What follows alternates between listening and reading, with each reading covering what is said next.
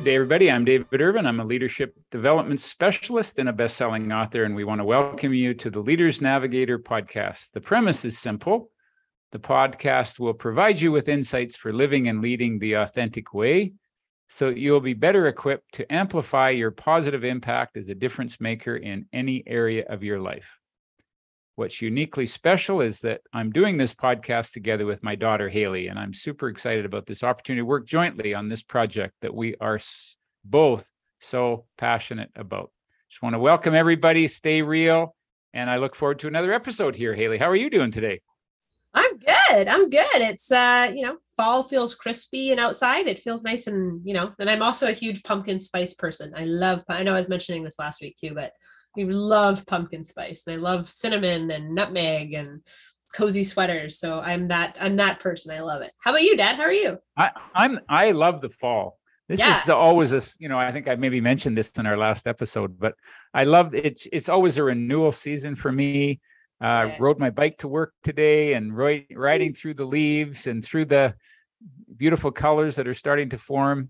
And I love this time. I love this time of year. Nice, crisp weather. Me too. And it just feels like everyone has energy. We're getting close to Thanksgiving. It just feels like a really nice reset. People aren't tired yet. It feels good. So I'm good. Good. So you wanted to talk today about accountability. Maybe you could talk about what led to your thinking about having a podcast on accountability, because it's certainly a passion of mine and has been a central part of my work for probably the last couple of decades. I guess really where it's come up is I've been talking to friends. I've got a few friends who work for the federal government, for example. And I know, living in Ottawa, you may be surprised that a lot of my friends that I live around work for the federal government. But a lot of them now are going back to work in the office, some full-time, some couple days a week, some 3 days a week. And so we were discussing about why is it that, what is it about going back to the office? Is it about rejuvenating the office spirit? And they kept saying that it's about their bosses, their managers not trusting that they could get the work done at home. They were there are cases of people, double dipping their time and working 2 jobs during office hours, working from home and actually, not spending the full time working, things like that. But instead of, holding employees accountable by bringing them into work. Right. And I don't know if I necessarily agree with that. And maybe that's just a generational thing, but so it's been on my mind in that regard because of that. But then also I was thinking too, I've had bosses in my life that are micromanaging, and I don't feel like I am able to take full accountability for my actions because my bosses don't trust me to make mistakes and they are checking in on everything that I do.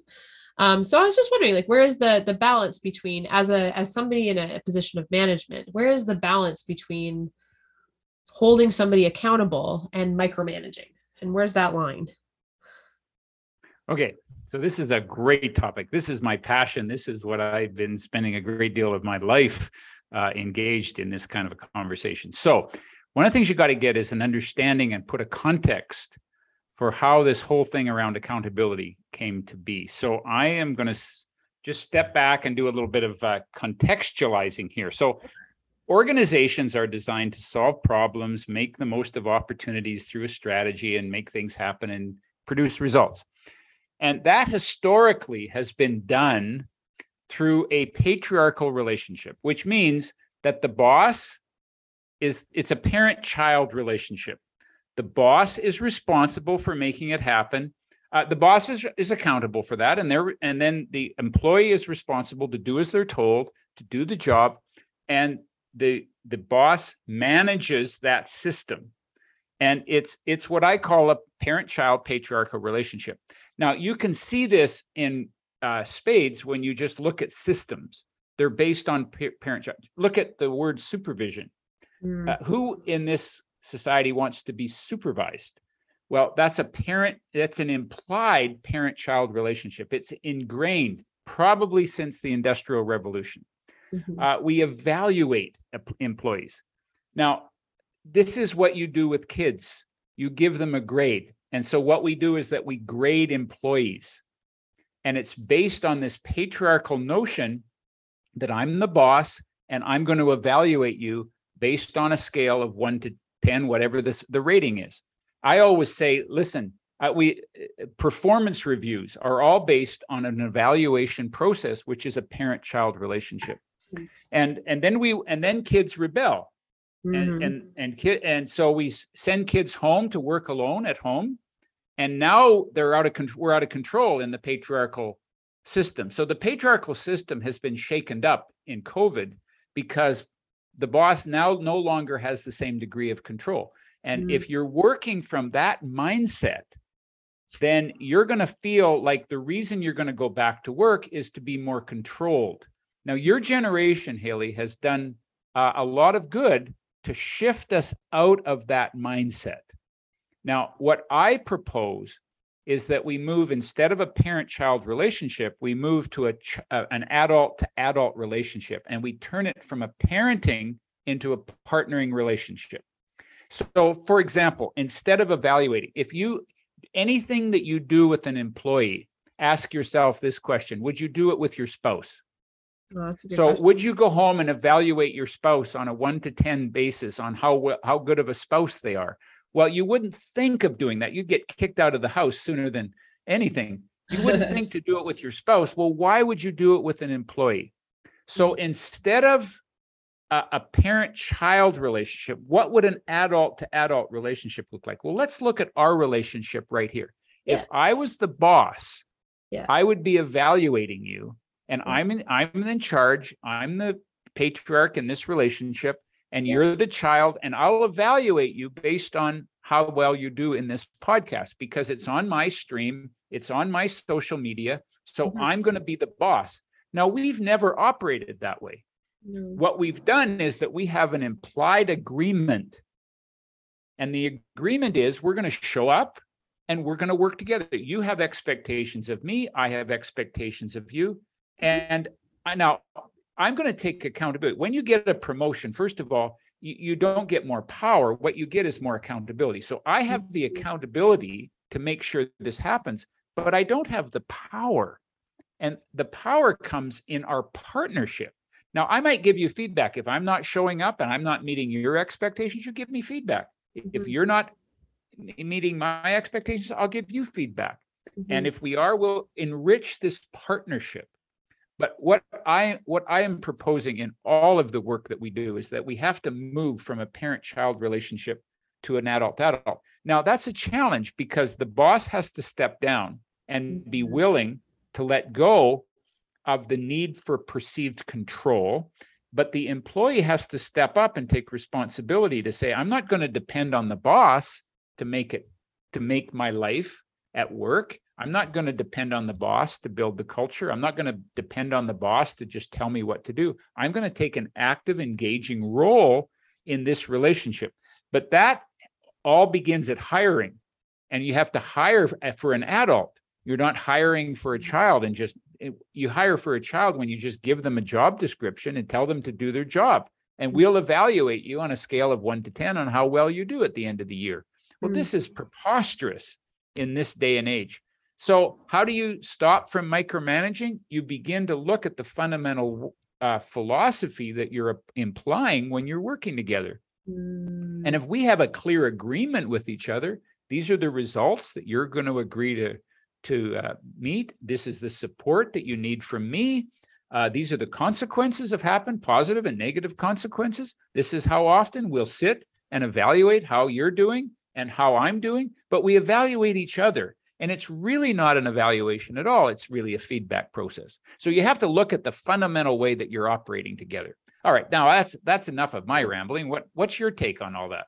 Well, it's interesting that you say this because I keep going back to the sort of two significant styles of teaching. And I think it's also, it's two different philosophies. The old school style of teaching is what they call sage on a stage.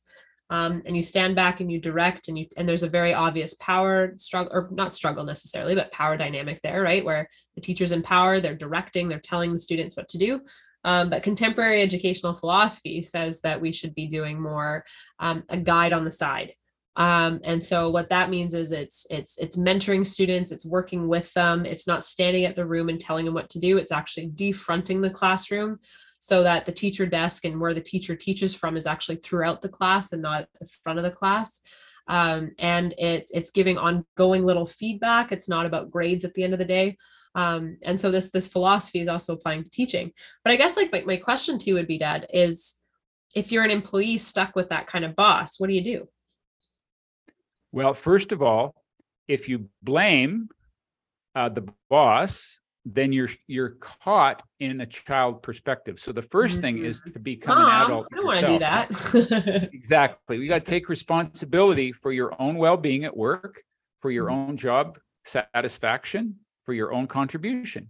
Now, if you are working in a system that continually reinforces a parent-child relationship, then you have to evaluate for yourself. You have to assess, I'll say, is this a place that I can work in?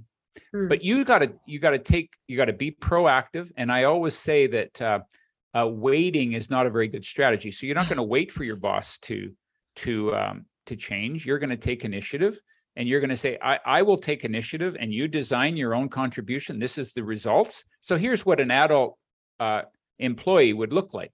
These are the results that I'll promise. This is the support that I need from you. This is what I need to feel engaged. I'm going to take the initiative to do that. And this should be the consequence.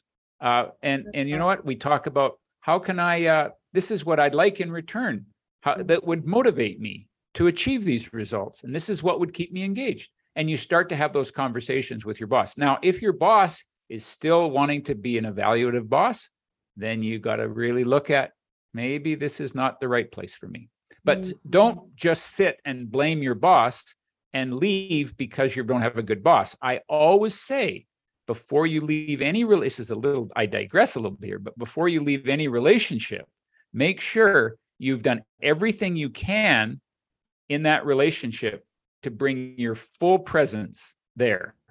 And because if you leave based on fault finding, you will meet that in the next relationship. So if you leave this relationship because you don't like your boss, you will meet the same boss in another relationship, guaranteed. Somewhere down the line, you're going to meet that again, because you got to make sure you've learned what you've needed to learn. So do everything that you can to be an adult in that relationship. I like that. That's really good. And it's good for bosses to reflect on that, but also employees to reflect on that too. Because it would be, you both have a responsibility to change. You see, if you wait for the boss to change, well, the boss has to stop being so controlling and so micromanaging. Then you're still caught in a child perspective, which says that my parents aren't fair, they're not doing it right, and then we go and complain about our parents. And you know what I'm interested in is in the school system. You're helping kids grow up so that by the time they're 18, they're ready to take on an adult relationship. Not a rebellious teenager, but because if you're defiant or compliant, you're not in charge of your life. Either way, you're still operating as a child. But this is about really taking full charge. So you're in a position where you're helping kids grow up. So I'm just curious how you do that from a teaching perspective. Well, a big one is that, like, and it's a big Montessori philosophy too, is the independence of the child. But where I really struggle, I think, is helping coach these kids when the parents interfere. And I know I'm not a parent in this regard, but when you're trying to give your kid this student feedback and you're trying to coach them, and sometimes it's harsh feedback because sometimes they need to learn. But then the blame game comes from the parents, not even from the child, but from the parents, where they start, like I've had the personal attacks and like, you're just not teaching right, or you're just, it's something wrong with the curriculum, where the blame game comes at me from the parent, which kills me because it's not even like they're my subordinate and I'm a supervisor. We're supposed to be on the same team. It's an adult to adult relationship. Right. And I still get some of that because it's a lot easier to blame the teacher than it is to blame their child. I've been talking to some of my colleagues who've been teaching for years and years, and they say it's just getting worse and worse. That parents are very quick to hold teachers accountable for things that aren't necessarily the teacher's responsibility. And they're very quick to micromanage teachers. I know I'm biased towards this, but being teacher and not having children, I fully recognize that. But it's a really interesting phenomenon because it's, everyone's on the same team. We both want what's best for the kid, right? Everyone comes in with good intentions. They're being mama bear and I'm trying to be a good teacher and support the child. But a lot of conflict can happen that way when parents are just trying to be protective and we're just trying to be supportive. And the kid, meanwhile, is not taking responsibility or being held accountable for any of this, which is what's crazy. And so, yeah, so it's been interesting challenges about, reminding to see the good and to work with people and to come across, like you said, right, from that, not from that, position of power, but come from positions of equals to work together. So yeah, definitely an interesting thing. Yeah. And meanwhile, the kid is not taking accountability for anything, not being held accountable at all. The kid is just, makes a screw up and then it's mom v teacher, which isn't fair either. Well, you see, accountability has been historically blamed. Everybody says that people should be more accountable. Teachers should be more accountable. Kids should be more accountable. Politicians should be more accountable. Everybody talks about it, but I don't think we really understand what we're talking about. No. And so we have to understand that accountability is the ability to be counted on. Now, in the old patriarchal model, accountability was about blame and punishment. And so when we say we got to build accountability here, we're going to punish harder. Well, that's in the old patriarchal system. Yeah. Accountability now in the adult to adult system, what Peter Block would call the stewardship system, is that it's a partnership, and that accountability is about ownership and personal responsibility. And personally, I would love, if I were in the school system, I would sit down with all the teachers and all the parents and have a shared understanding of us working together with a similar philosophy. Love that. To teach kids how to be accountable. Kids are born authentic, but they are not born accountable. They have to learn that. And it takes 20 years, if not longer. I mean, I don't know that I fully began to understand about accountability until I started to teach it in my 40s, to begin to understand what it means to take ownership and to decide once and for all that all blame is a waste of time. Once you decide that, make that decision, your life will change forever. But that's the goal. And what would happen is if in every parent-teacher conversation, it started with, let's remind ourselves, what's the goal here? Where our goal is to teach and to foster Johnny to be accountable and to learn to be accountable. So how do we do that? How do we work together as partners in that process? You know me, I used to take accountability agreements into meeting with your teachers. And I said, this is my accountability as a parent. This is your accountability as a teacher. And how do we support each other so that we can foster accountability with our kids? I just took the initiative to do that. And, and parents, teachers eventually got onto it and they actually greatly appreciate it. I think they were pretty intimidated at first, and I came across too intimidating, but over time, I think it was helpful. Well, I think that's the key thing, right? Is that it's remembering, and even for boss employee relationship, everyone's on the same team. Everyone wants the same things, the same goal, right? It's about working together and cooperating because everyone wants the same thing in the end, right? Everyone wants the organization to run smoothly. Everyone wants to avoid as many mistakes as possible, right? Everyone's on the same team, right? So finding ways of working together, right? And not against each other and playing the blame game. I even remember too, Dad, speaking of accountability agreements, I think we've probably shared this on the podcast before, but how you made me write an accountability agreement before you let me have a dog when I was in grade 4. That's how I learned how to use PowerPoint. It was a big deal.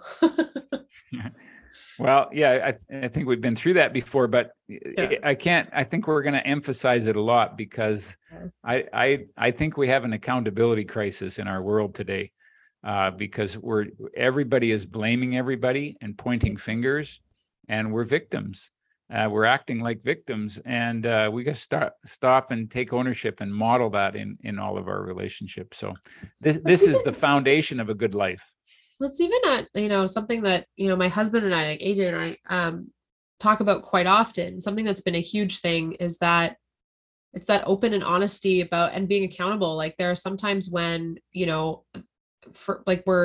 I'm having a fit because I'm stressed about school or something. And it's just being honest. Hey, you know what? I'm not in a good headspace right now to talk about this. Can we just watch a show and talk about it after? And just having that open communication, or, hey, I'm not in a good headspace right now to decide what I want to make for dinner. Can you do this for me tonight? Right. And just being that honest and being accountable for my own emotions and feelings has been such a game changer. And it's just helped that, it's just been a huge thing to avoid conflict. It's been really helpful. We haven't had to do it a lot, but the times we have had to do it, it's been great. Well, it's an ongoing conversation to have around how to continually work at building accountability, and we all have expectations of each other, and so how are we going to manage those expectations? We just sit down. We have what I call upstream conversations, that we say this is what we're going to agree to do, and then how do we keep that agreement alive? How often do we need to meet? Mm-hmm. And you work at the work of manifesting those expectations. Totally. That's great. I like this conversation about accountability. I feel like this is not the only part of this that we should be doing. It's good. So does this answer some of the questions that you came up with when you were at the beginning of our conversation today around micromanagement? Yeah, I think so. Yeah. Cause I think it's finding ways of working. Oh, I guess my last question before we wrap up is, accountability agreements, I think maybe is the answer to this question, but something that my students, probably a big thing that comes to me quite often with group work is students will come to me and they say, oh my God, Jenny is not pulling her weight. She's not doing any of the work. What do I do?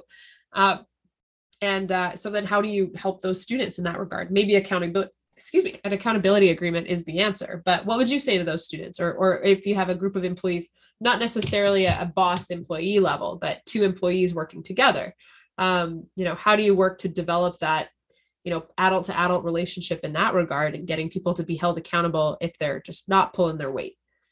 Oh, this is such a great question. So Jenny is not pulling her weight. Yeah. This Jenny is what we call, gosh, Jenny. This is what we call a downstream conversation.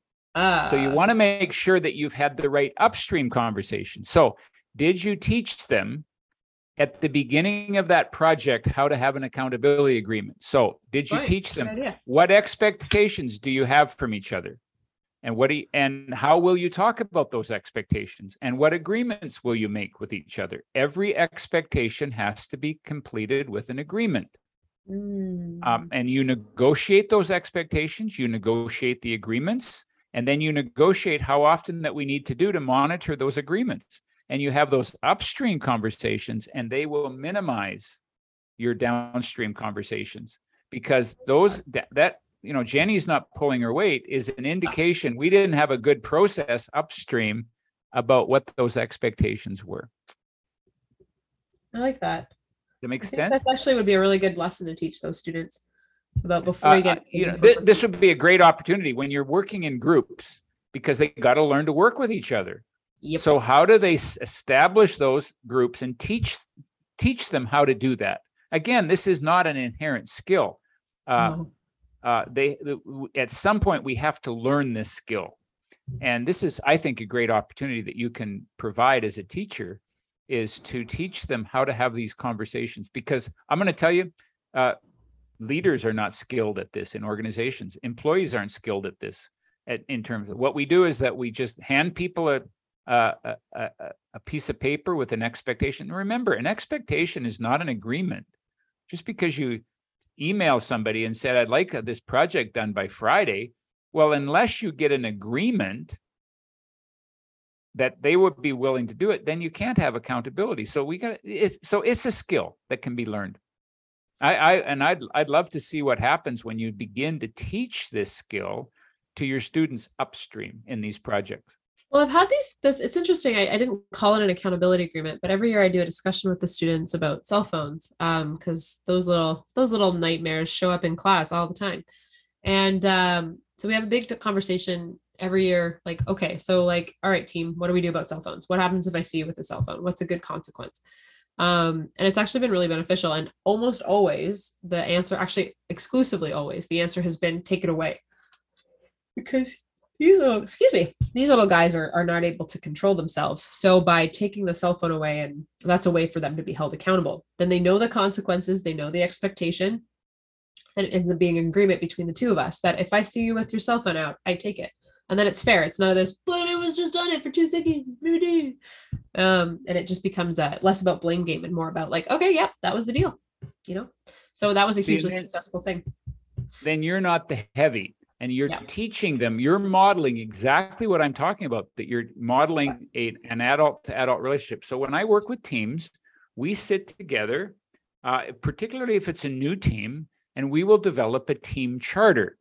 And what a team charter is the agreements that we have from each other. We'll list the expectations on a board, we'll prioritize them, and we'll narrow it down to 5 or 6 expectations with some behaviors. And then if someone violates that agreement, we agree that we're going to honor those agreements, and that we agree if someone violates it, that we'll call each other on it. And then it's not up to the boss to make all that happen. The boss takes accountability, if you will, to set that whole thing up. But it's everybody's accountability to say, hey, listen, you're not pulling your load here. So we call each other on it, and that we have those hard conversations. But it's not out of the blue. We've agreed to that already. So all you're doing is either perceived or directly violating that agreement. Then we call each other on it. So you do. That's exactly what you do in the classroom around cell phones. I like that. I didn't even call it an accountability agreement. I just knew it. You ingrained it in me for so many years that I just knew how to do it. I didn't even call it that. I just knew it. It was in my blood, Dad. Yeah, well, that.